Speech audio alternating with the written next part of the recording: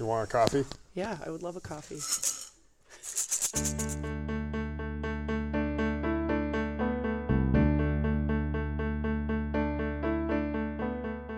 Hello, and welcome back to the Indy, the podcast from the newsroom of the Santa Barbara Independent. I'm Molly McAnany, the host of the Indy, and this week I walked around the grounds of FRINJ Coffee on the Goodland Organics farm in Goleta. I went there to speak with Jay Ruskey, FRINJ founder and coffee tech mogul who has transformed the California coffee business, turning the West Coast into a luxury coffee growing empire.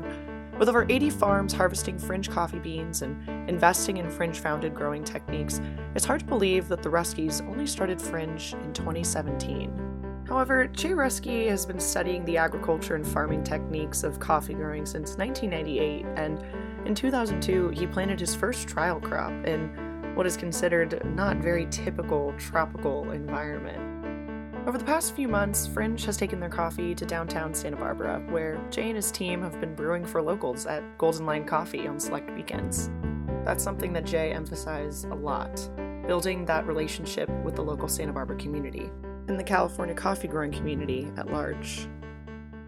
I really feel like we're part of the community now. I mean, we're getting more in depth. We now have farmers, and my kids are in school. Yeah. All of a sudden, all those things start coming together. Yeah. So, and being able to serve coffee, it's fun because all of a sudden your friends can come in and have coffee. They can bring their friends in instead of always coming to the farm. Yeah. So are you doing community tastings now? We have a couple things going. We've started the farm tours, which I originally started about 6 years ago to help prove the concept of growing coffee in California. I got a lot of people very curious, not believing it to a certain degree, and so showing them the farm was my intent. But what I did do is open up a bunch of opportunities of people that I should meet and building relationships. And so that was great. And now it's evolving into trying to promote a deeper experience about coffee because there's a lot to tell. I think from forming FRINJ, we're trying to tell about taking care of the farmer, how darn complicated it is to make a good cup of coffee, all that, and then to be able to share how to brew it and make it. So I think that's pretty important.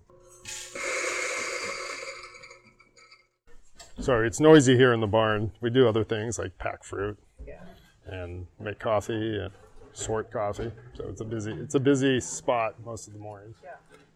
As I sat there watching Jay begin to brew a geisha blend of coffee, I remembered the last time I was sitting in the FRINJ warehouse doing a personal tasting with Jay for another article I wrote about a year ago. I remembered drinking the same blend of coffee and having a nice conversation in a more personal way, which is the environment that FRINJ wishes to create around coffee culture. A personalized experience tailored for both the consumer and the farmer. But as someone who loves coffee as much as I do, I really was interested to see just what he thought the correct way to brew coffee was. This time it started out with a clay coffee filter. So it's not just the coffee, but the way you brew it. Now, what's the right temperature, what's your favorite way of doing that? Well, we've been working on brewing techniques and trying to communicate that.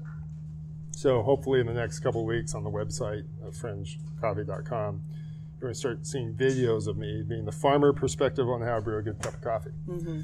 So it's really easy to nerd out on coffee, and I'm trying to find the happy medium of introducing the best tool for what you want for how many people you're serving. And so there's 4 different techniques. I like to do, we're going to do a hand pour. Usually I use the Goleta flat wave, and then this is like a modified unique filter. It's ceramic, so that doesn't have paper. So the goal, is to find the right technique for you. We generally start with a 15-to-1 ratio, let it be this or AeroPress or auto drip. And then the right temperature, you always want to be around 205, 209 degree water. You don't want to bring boil. You want what I call off boil. So boil it, sometimes put a little cold water in, and that's the perfect brew temperature. You certainly don't want to brew under 205 just because you won't get all the right sugars. So that's one of two real critical components. Making sure your grind size is great. You kind of want it to like a nice Himalayan table salt. So that's kind of neat. So it pours through. It holds a little water but releases. But you don't want to clog your filter with too fine. You know? So I'm about to pre-wet. So once I put it in the filter housing, I pre-wet because the grounds they've been roasted at near 400 degrees, so they're kind of like a scorched earth after fire, you know, like, and then the rain comes and it's hydrophobic. I think unfortunately Santa Barbara knows about that. So it's the same thing. So we pre-wet and let the water infiltrate each coffee ground so the slurry is wet, and wait about 10-15 seconds, and then you can start your brew and it's ready to extract. Otherwise you get a good 10-15 seconds of the water not going in the grounds and sneaking down the side and not passing the coffee. I reset my scale. I always use a scale unless there's a carafe that has numbers on the side. And that's to help you tell exactly how much water to put in for each. Yeah, correct. So I'm doing 22 grams of coffee, and then we're going to pour, including pre-wet, 300 grams of water. And this is what we're doing that Golden Line coffee is this pour here. It'll make about 300 milliliters. If you really nail it, like the challenge is to like pour it and keep the pour exactly the same and the water level's the same, and do it in 2 minutes and 50 seconds or so, and then nailed it. Like, but that's kind of like a game I play with myself. Like all right, and it's a standard I set. You know, then next time I'll brew this, I'll probably go a little bit higher up on the grind. Yeah, and that's interesting. You say standard. So when I am here now, when I came here a year ago, it's a very intentional pour, is what I like to say. Almost like you're crafting a cocktail, except it's coffee. So I guess with Frinj, what is that standard that you would like to elevate drinking coffee to? So I have and my team, being Q graders, which are certified cuppers, have very high standards. But what we're trying to do right now is create a way in which people can start with and not be analysis paralysis. Like I want people to be not afraid to brew and celebrate the brew. And so what we're trying to educate on is this happy medium. And so I would say, yeah, let's start with a grind. Let's start with the brew. Let's start with the right water and get kind of the system established. I think what should be celebrated in coffee, which is slightly different than wine, is that you have all these sophisticated brew techniques now. I mean, we can do this, we can do AeroPress, we can change all the filters, we can have different filters, we can have a whole bunch of different, and so there's a lot of fun ways to explore. And me and some of the customers at Golden Line, there are actually some people that actually this week, knowing that we're there, have come from their home and saying, well, I don't like to go drink coffee because no one knows how to make a good cup. I usually make it myself and buy direct, but I came to you because I wanted to experience it. And that was kind of fun to see these people, the real coffee fanatics, come and like step out and say, I was so excited to participate and hear about Frinj. I have a lot of people also say, hey, ever since I had your coffee, I can't drink these coffees anymore. Yeah. Like, so I was like, good.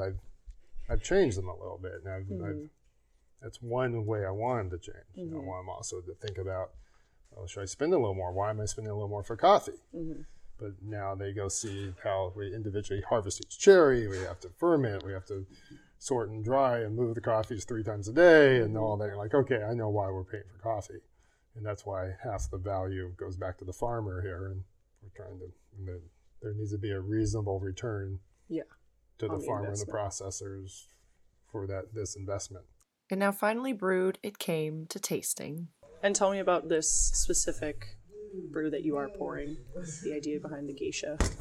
So this is like globally, it's been the coffee that has a flavor that's so unique from the traditional coffees. It's a lot more tea-like, strong on the florals, some lemony finish, but it's not like a traditional coffee. So that's one of the main coffees we do grow. It's one of the more difficult coffees to grow. It's not quite as productive. It doesn't yield as much And so we try to do several varieties of coffee, like the Caturra, Catois, Bourbons, Larina.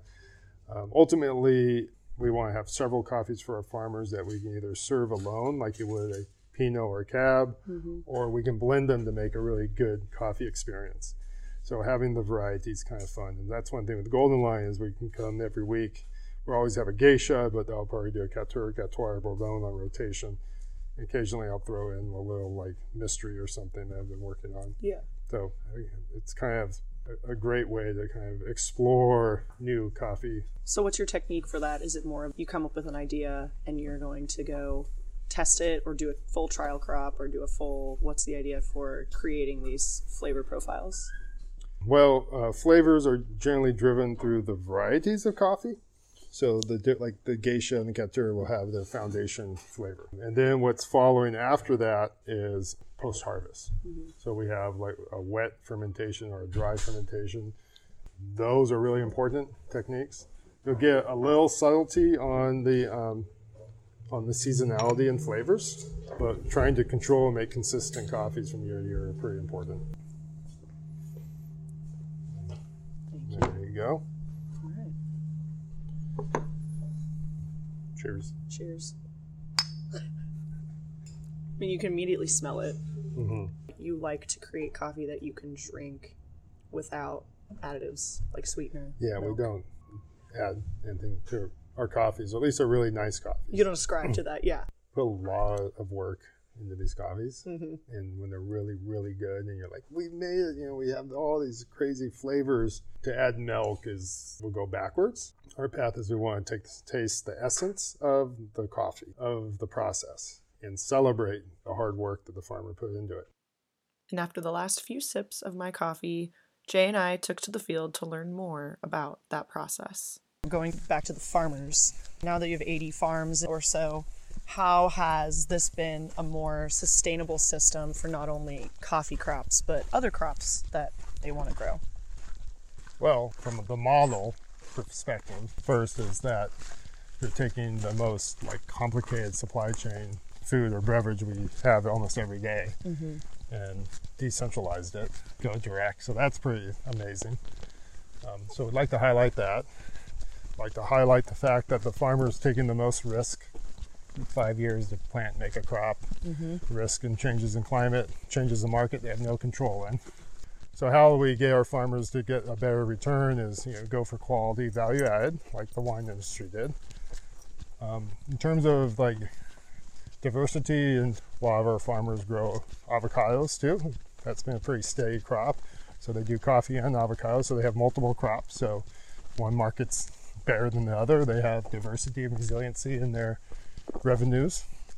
And then finally, we've found that adding other crops and doing some of the layered systems where we have canopy crops, mid-range crops, and lower coffee crops during wind events or these heat events that occasionally come by, they protect each other, or to some degree, sometimes you sacrifice one for the other, but you still have a crop. So, especially the last couple of years, we've seen Santa Barbara and Ventura be a lot more windier for longer periods of time in different times of the year. Instead of just the sundowners in the fall, we can get sundowners in spring and summer. So we just need to always prepare for more wind. So we try to help our farmers with site plans to adjust and predict the winds. And then sometimes we have to go back and say, we need to make some changes. Let's add more wind breaks. And I'd probably do this with any crop, not just coffee. I think we just need to make a more resilient farm plan. So you said something a minute ago about quality, and considering that coffee crop dominates a lot of the economies in different countries around the world, in South America and things like that, do you think that elevating the sustainability, the resiliency, and increasing the amount of money spent on just a single batch of coffee is a barrier to the global system? Or do you think that it's going to, like you said, elevate the global quality of coffee like the wine industry did? It's a huge system, and there's lots of commodity grown crops that are, there's a portion of farmers that are large and efficient. And they fit within the commodity system where there's futures trading. And quality is, they measure quality by container load, not single bag. A large portion of farmers who've been around for generations who are smaller and mid-size, and now they have to compete against the big guys. And by having and helping them convert to specialty crop and specialty coffee, they can get a better return for themselves and invest in their farms. And so that's kind of the goal, but how do you give them the tools to do that? And if they're getting 5% or less of the total return, they'll be stuck. And so what we're trying to do is say, well, if the producer gets more money, they can invest in better plant material. If they can afford to change, they can invest, instead of harvesting all the cherries at once, just getting the reddest and ripest ones, which will take them from like a 80-point coffee to an 85-point coffee, for example, and they'll get twice as much or multiple times more return just by being rewarded by doing the right thing. And you have a really interesting system of going in and not just explaining, what to do, but, giving people the plants, helping them, they're growing FRINJ coffee. They are. So that's kind of another cool technique, is that they're all localized through this one company and they don't feel alone, which is, I think, part of the growth that you've experienced in California.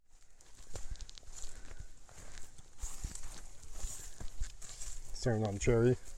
Oh, yeah. That's kind of neat. They look like mini pumpkins. Yep. So why don't you try that one right there? Do I twist? Yeah, it just yanks right off. Oh. And then you'll see bright red, but there's a cherry pit in there you don't eat. They're tart. Sweet. They're sweet, sour, savory, spicy. I planted these because I figured the people who are enjoying our nice coffee would enjoy the taste sensations of the Suriname cherry. Yeah. Tell me a bit about the Goodland Organic Farm and how you created this layered system. What was the thought process behind all that? So Goodland Organics was originally was Condor Ridge Ranch, and then I did Goodland Organics and became certified organic. And I originally had mainly cherimoys and avocados and a few other minor crops. Over the years, as I was doing farmers markets, the intent was to try to have a cropping system year-round, so that I always had fruit at the stand, and I had plenty of work and revenues to support my labor team, right? Because the seasonality thing was getting more difficult than it had been 30 years ago. So I started planting major crops, so that cherimoys in the winter, avocados in the summer for harvest, then caviar limes in the fall going into winter.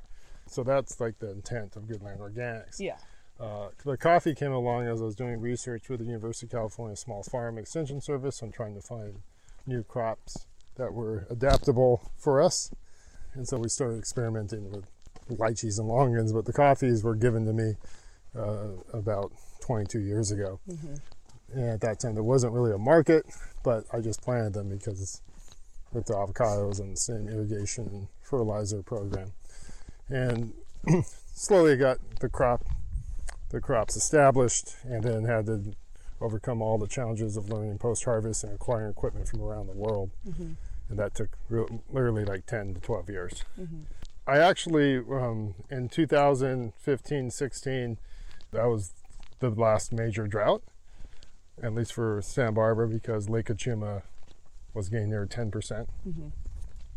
And so anticipating and being threatened that any month now we may be out of water, I started narrowing down and densifying my production so that I was layering systems in.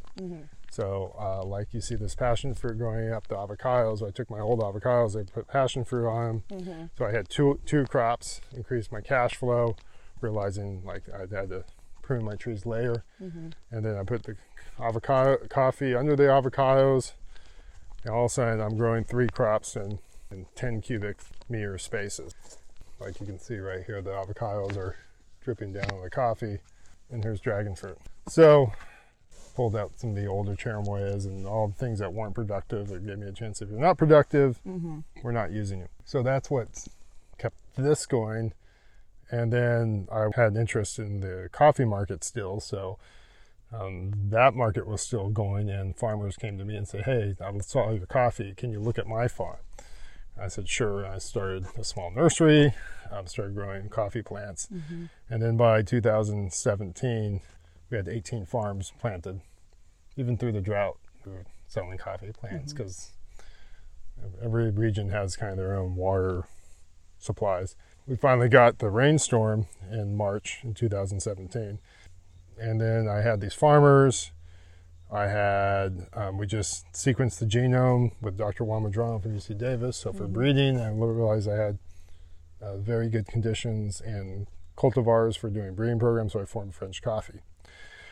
Today, I have a really good team, especially on the plant science side. A woman named Dr. Martha Medavinko, who's a molecular biologist who helps with our breeding, but she also is a fanatic fruit explorer. And so she knows all these fruit plants. And so we get these crazy looking plants that we get to test.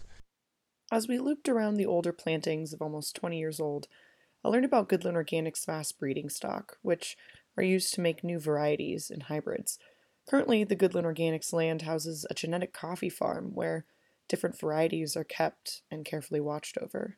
So this is a newly planted coffee block. It used to be where the cherimoyas, a majority of my cherimoyas were being produced, but 2016 we removed them. But today stands a fine collection of coffees. And so coffee is kind of unique in the fact that it doesn't preserve very well by seed. And so most of the world's coffee is through live collections as a genetic preservation. And this is one of those, but it also includes some of hybrids that FRINJ has been breeding for the last 3 to 4 years. And then we have some research agreements with other larger institutions and brought their hybrids here. So we're basically evaluating a new generation of nice coffees on this block. And so we have our researchers have labeled every single tree. And so this is a big science project here. And That's it has interesting. An amazing collection of coffees and some the world has never seen. So when you say that this is kind of like a gene pool, basically, of different coffees. Like a gene bank. A gene bank, basically, yeah. So when you want to take some, do you just, how do you harvest from each gene bank and, where would you go?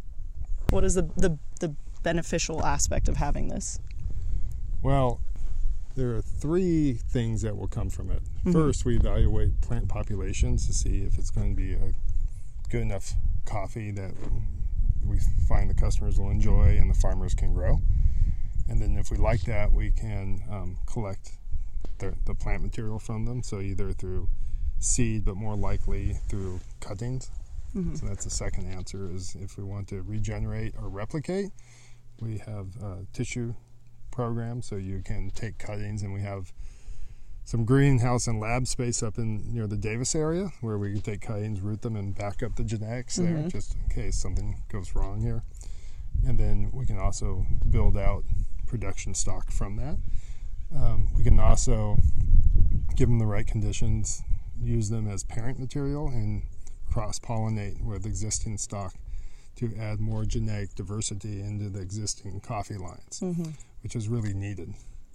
So it gives us a bank of pollen to go pollinate other plants and then track that, and that's how new varieties of coffee are made. So that's why it's kind of a bank, and that's how you withdraw genes from the bank. There's not just one. There's multiple innovations and technologies in the pipeline to help what we're doing here and help our farmers. So we tried to pick and choose the ones that make the biggest impact the quickest. It's almost like a buffet, I guess, of tools that you would offer. Yes, it's definitely a menu of tools Yes. that you offer for them based on what the farmer wants, what they're capable of doing. That too.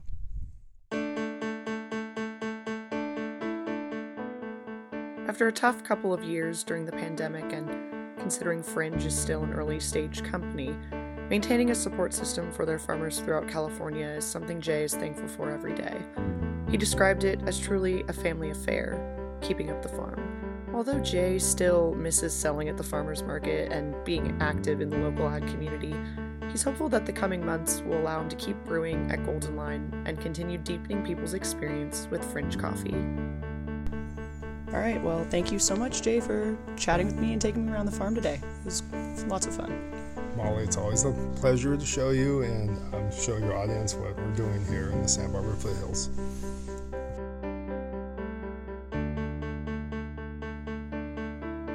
Once again, I'm Molly McAnany, host of the Indy. Tune in next week for another episode.